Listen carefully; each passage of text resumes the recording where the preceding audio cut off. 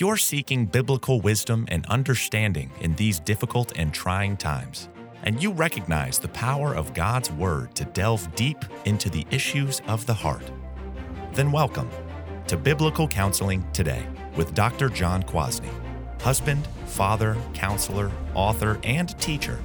Join us for Christ-centered, gospel-driven truth concerning our individual, marital, and parenting struggles. This is Biblical Counseling Today. The year was 1980. I was in the 8th grade at my Christian school that year, Calvin Christian School in South Holland, Illinois. In our 8th grade American history class, we were studying the Equal Rights Amendment, also known as the ERA. This amendment concerning the equal rights of women was passed by Congress in 1972, but in 1980 it was still yet to be ratified by the majority of states. So our assignment in that class was to form two different groups, one for ERA and one against ERA. We were to research the amendment, write a summary of our position, then participate in a debate with the other side. Ah, what fun. As you can guess, since we were kind of silly 8th graders, this turned into a boys versus girls debate. I can even recall getting in arguments on the playground during recess with the lead girl on the other team. Oh, have I said which side I was on? Even in 8th grade, I was a conservative Republican and an anti-feminist, so I was against the Equal Rights Amendment. And as an 8th grade boy, I'm sure I sounded anti-woman and probably very sexist. But looking back, those debates were good for me. For one thing, part of the assignment was actually to support your position from Scripture. We had to study what the Bible said about men and women and come to a conclusion if a Christian could be a feminist.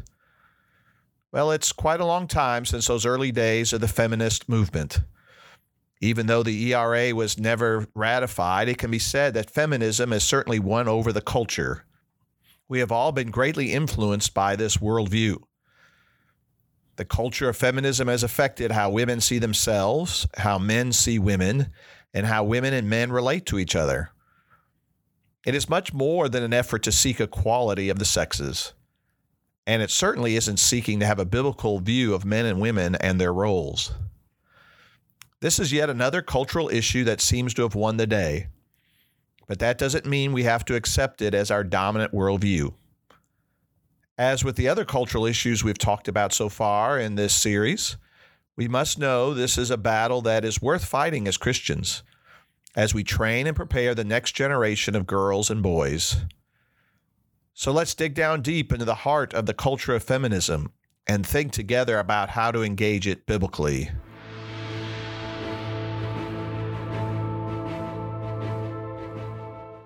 Well, let's begin with some definitions and history lessons concerning feminism.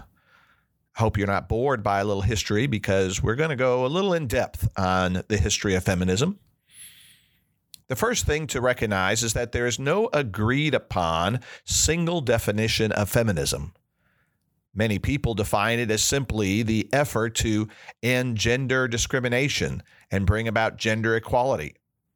But there are really many types of feminism. A good way to understand what feminism is to recognize the various waves of feminism that have occurred in American history and in history in general. So here's your short feminism history lesson. First, we'll call it the first wave. This began in the 19th century as the first real women's political movement in the Western world. This first wave of feminists were looking for certain rights in a male-dominated world. The right to vote was tantamount, as well as reproductive rights. After years of activism, the American Congress finally passed the 19th Amendment in 1920 and gave women the vote. First-wave feminism had a fairly simple goal then, for society to recognize women were humans, not property. Then next came second-wave feminism. This took place in the 1960s and the 1970s. It built on first-wave feminism and challenged what women's roles were in society and what they should be. Inspired greatly by the civil rights movement and protests against the Vietnam War, these activists focused on the institutions that held women back. This meant taking a closer look at why and how women were oppressed. Traditional gender and family roles also began to be questioned. Some of the major victories that occurred during this second wave were the Equal Pay Act of 1963 and, of course, Roe versus Wade in 1973. During this time, three main types of feminism emerged. This is key to understanding the culture of feminism. They are 1, mainstream feminism, 2, radical feminism, and 3, cultural feminism, which is an interesting label. Mainstream feminism focused on institutional reforms, reducing gender discrimination, and promoting equality of the sexes. But radical feminism sought to reshape society entirely, believing the entire system was inherently patriarchal. The focus here was on true liberation of women from oppressive men. If you listen to the podcast on critical race theory, this sounds very similar. And then third, cultural feminism held the same views as the radical feminists, yet went even further to teach that there's a female essence that is distinct and superior to men. Well, then we move on to the third wave. The third wave of feminism has built on the victories of the first two waves. So going into about the 1990s, women enjoyed more rights and power than ever before in history. So now the radical and cultural feminists could push the envelope of gender even further. They began to speak more of feminist identity, welcoming individuality and rebellion. Issues of race and transgenderism became more connected to feminism. The one rule of this wave was that there were no longer any rules. A woman should choose how she lived her life in all ways. During this wave, feminism became a global power, not just an American one. And then now we could say currently in the 2020s, we are now in the fourth wave of feminism. While third wave issues are still bouncing around, this is the wave of the Me Too movement. The movement that hoped to expose how women have been abused by powerful men in the major institutions of our world. Not surprisingly, there is much more infighting among feminists today. There are major critics of white feminism, feeling that the unique struggles of women of color have been neglected. Transgender rights are now in the forefront as they push against the gender binary, which only thinks in terms of masculine and feminine. Really, quite honestly, it's a mess out there among the radical feminists, since they are simply not happy with equal rights or equal pay or even equal power in institutions. Again, they are pushing the envelope even further to have feminism to be the dominant cultural understanding of gender and sexuality. So there you go. I hope I haven't bored you too much with this brief history and summary of feminism. Now we also need to talk about Christian feminists who believe Christianity and feminism are compatible. But before we get there, we'll start with these understandings first. First, we need to address the equality of women. The Bible clearly teaches us that men and women are both made in the image of God. We're all made in the image of God. Genesis 1:27 says, "So God made man in his own image. In the image of God, he created him. Male and female, he created them." It can't be any clearer that men and women are both human beings, made in the image of God. One is not human and the other property. One is not superior to the other. With this understanding, Paul wrote about the oneness of Christian men and women. In Galatians 3:28, he writes, "There's neither Jew nor Greek, there's neither slave or free, there's no male or female, for you are all one in Christ." Again, men are not superior to women. Women are not to be property of men in a male-dominated world. Men and women in this sense are equal. So when you're raising your sons and daughters, you must instill the biblical truth that they are equal in the eyes of God. Even though boys and girls are different, they're both made in God's image. And as Christians, men and women are one in Christ. Neither is superior to the other. So Christians must be against any and all true oppression of women in this world, where women are not treated as made in the image of God. But now how we define equality of women is where it gets tricky and where we see the vital differences we have with feminism. Here's one example to demonstrate the difference. This quote is from a woman who calls herself a Christian feminist. She writes, "Similar to a lot of Christian women, I grew up in a congregation where I heard verses like Ephesians 5:22, 'Wives, submit to your husbands as you do to the Lord.' Taken at face value, these verses seem to support God's sanctioned gender inequality and have been used to justify a whole host of abusive behaviors. But as I started to dive deeper into Bible commentary, I began to see how the meaning of verses changed when their full context was applied." Do you hear it? If we believe as Christians that wives are commanded to be submissive to husbands, then we are involved in gender inequality. In other words, men and women cannot be considered truly equal if wives have to submit to husbands. So that's why Christian feminists have to reinterpret this passage and its surrounding context to teach that wives and husbands actually just submit to each other. But the truth is, you can understand men and women as equal without turning marriage into an egalitarian relationship. Egalitarianism in marriage means there's no spiritual leader, just two equal partners in equal roles submitting to each other. Just as this Christian feminist believes that wives submitting to husbands has led to a whole host of abusive behaviors, removing role relationships in marriage also leads to a whole host of wrong and unhealthy practices. But I digress. Let's give another example, this time in the church. If we believe men and women are equal, then what do we do with the biblical teaching that only men should be pastors and elders in the church? Well, according to feminists and even Christian feminists, you have to either get rid of this teaching or find a way to reinterpret what the Bible clearly says. How can men and women be equal if they both don't have equal opportunity to be pastors or elders?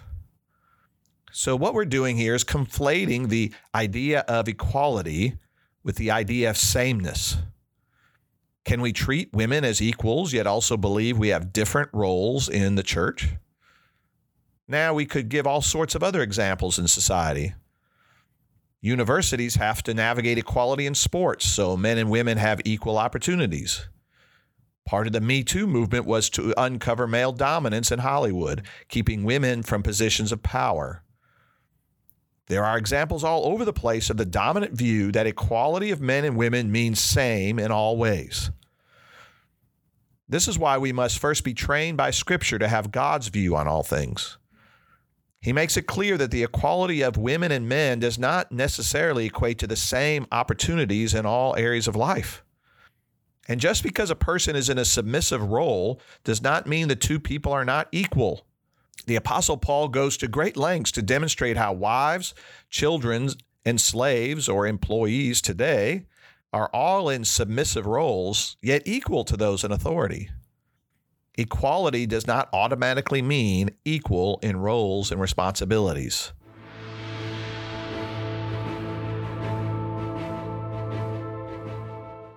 I want to continue to address the culture of feminism by interacting with a couple of different writers who see Christianity and feminism as compatible. These are the Christian feminists. I'll take this first Christian feminist quote a piece at a time. It starts here. Many Christians believe that Christianity and feminism are incompatible, but this assumption is drawn from biased definitions of both feminism and Christianity. Some Christians have an extremely negative perception of feminism. Feminism conjures up images of angry, man-hating, bra-burning women fighting for unnecessary ends. After all, they argue, what more do women need when they can work outside the home and vote? They believe that women are already equal, but need to accept their different roles. With this skewed definition of feminism squarely in mind, it is easy to see how some Christians feel that this subversive nature of feminism does not fit the purpose of a peace and love-oriented Christianity. Okay, that quote is troublesome on many levels, so let's analyze her thinking. First, there are feminists who are angry, man-hating people. These are not imaginary people.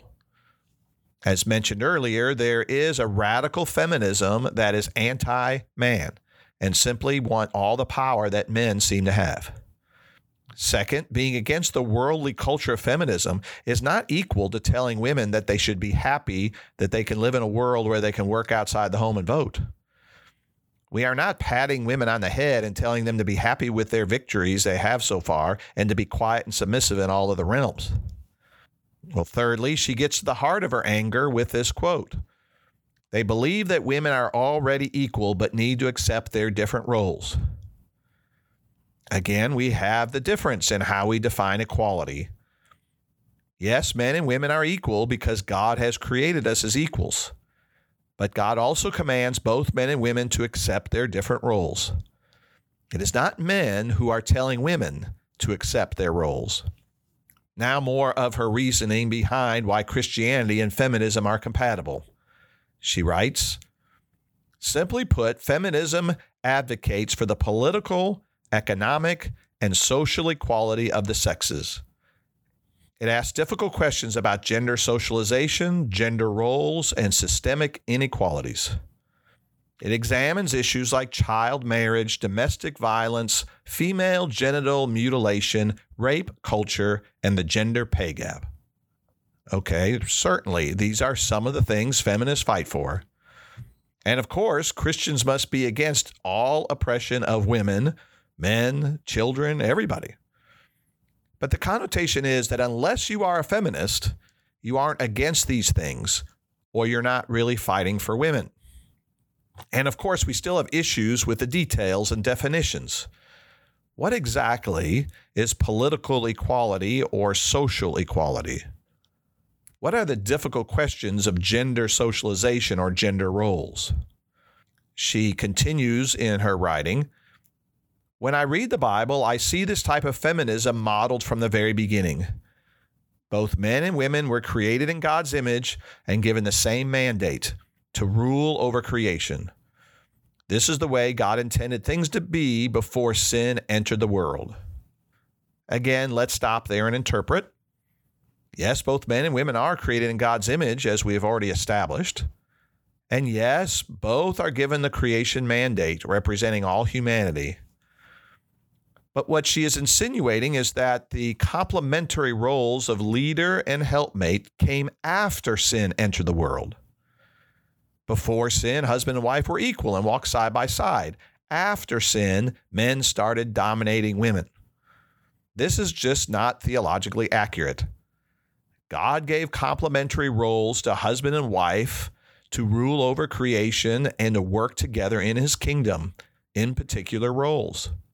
Well, let's move on to another excerpt from a different Christian feminist. The submissive, godly woman archetype is frequently referenced as the gold standard of biblical womanhood. However, if you take time to read up on the women of the Bible, you'll find ladies who are the exact opposite. Chapter after chapter, they use their skills to transcend the oppressive culture they lived in.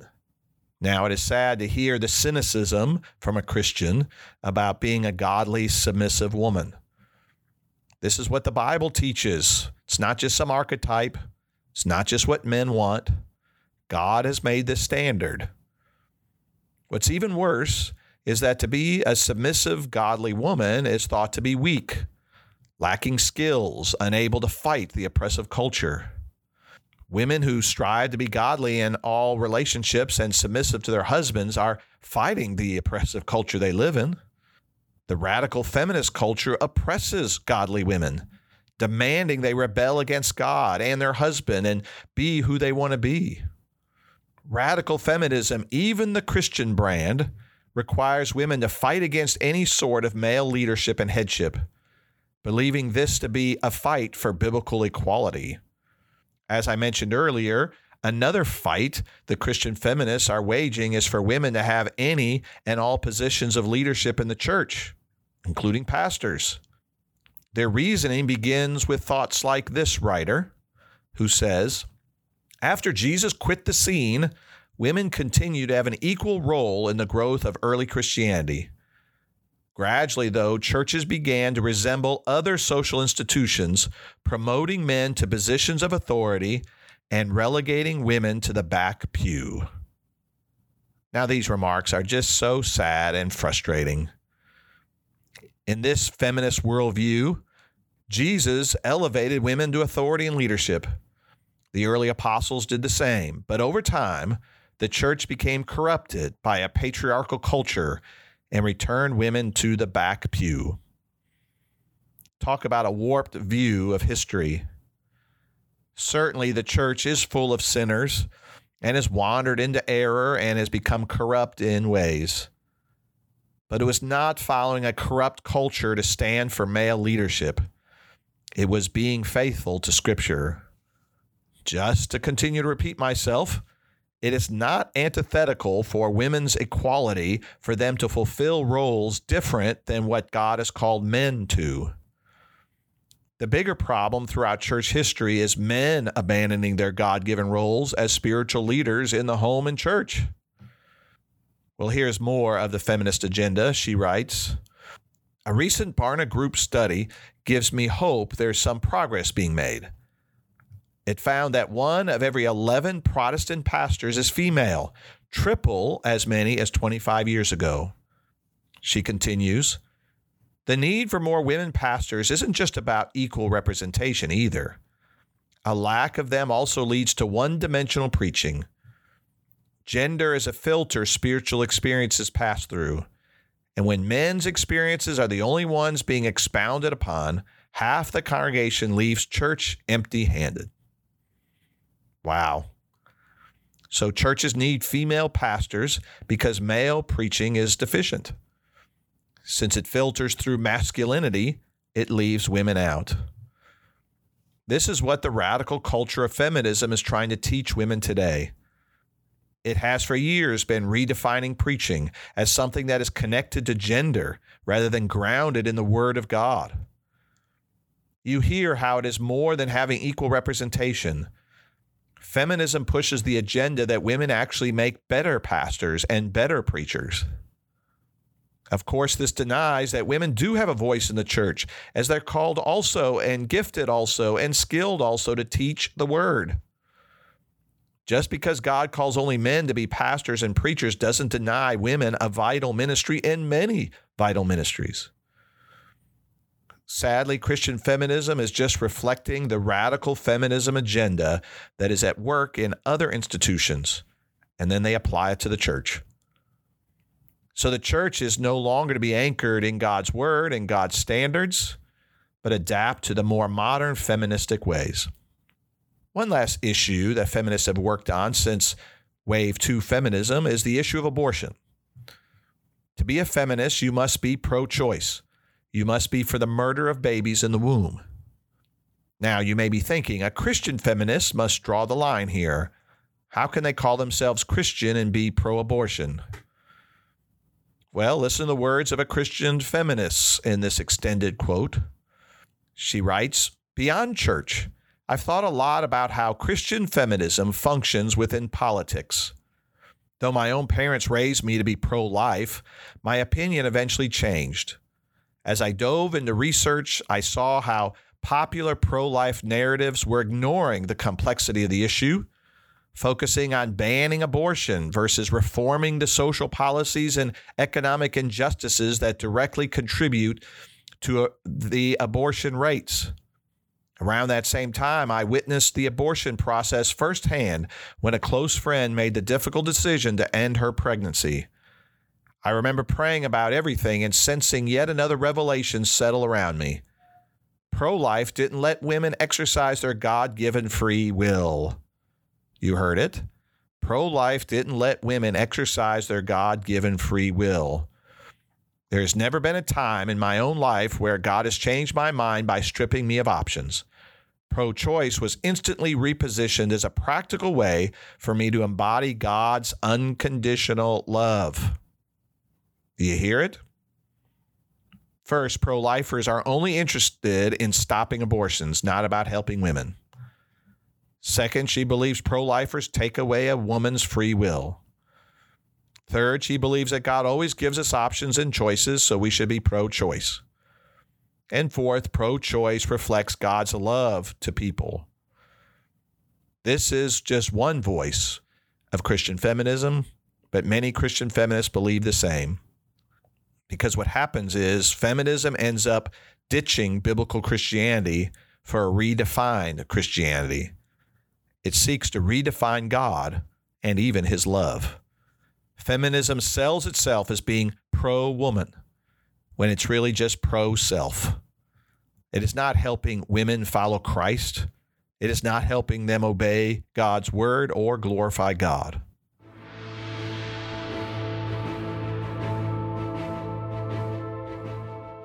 So as we consider the impact of feminist culture, it is vital to recognize the battle lines that are drawn.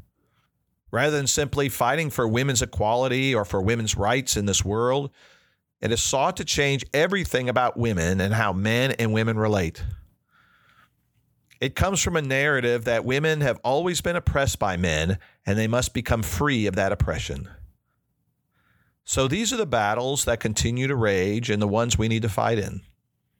First, wives in marriage. They are told by feminists that they must not act as helpmates or submissive in any way. Complementarianism just subjugates and abuses women. Second, the battle that women must have the opportunity to have any and all leadership positions in the church. A church with only male pastors is not serving women, it is ignoring them. To tell a woman she can't have a certain role in the church is to deny her the use of her gifts and skills. It is tantamount to abuse. Third, women must be able to choose what to do with their own bodies. This includes having the freedom to abort their babies. And then fourth, the ultimate battle, women must choose for themselves who they want to be, who they want to love, how they want to live. To stand in the way of any of these unlimited freedoms is to be anti-woman. Well, with this last and ultimate battle line, we expose the corrupt root of feminism. It really all began in the Garden of Eden when Adam and Eve chose to do things their way. They ate the fruit of the tree of the knowledge of good and evil to be like God, rather than live under God. Feminism, like all worldly cultures, is a rebellious movement, rebelling against God and all God has put into authority. Okay, before we end this episode, I think it's vital that we briefly talk through how biblical Christianity is truly pro-woman and not anti-woman. These are the things we must teach our children, especially our girls, so they can defend themselves from the ongoing onslaught of radical feminism. First, God is the one who created woman in his image. So woman is at her very best of womanhood when she is obedient to her Maker, when she reflects the character of God, when she glorifies God, not herself. And then second, woman was created as bone of bone, flesh of flesh of man. She was created to complement man, not to be property of men. In marriage, she is to live out the vital role of helpership. Wives are to make husbands better, and husbands are to love and lead their wives in a Christ-like way. Third, then, the submission of wives is a direct submission to Christ. And there's nothing better for a woman to submit to than to her Lord Jesus Christ. While a man may not love and lead a woman well, Jesus does it perfectly.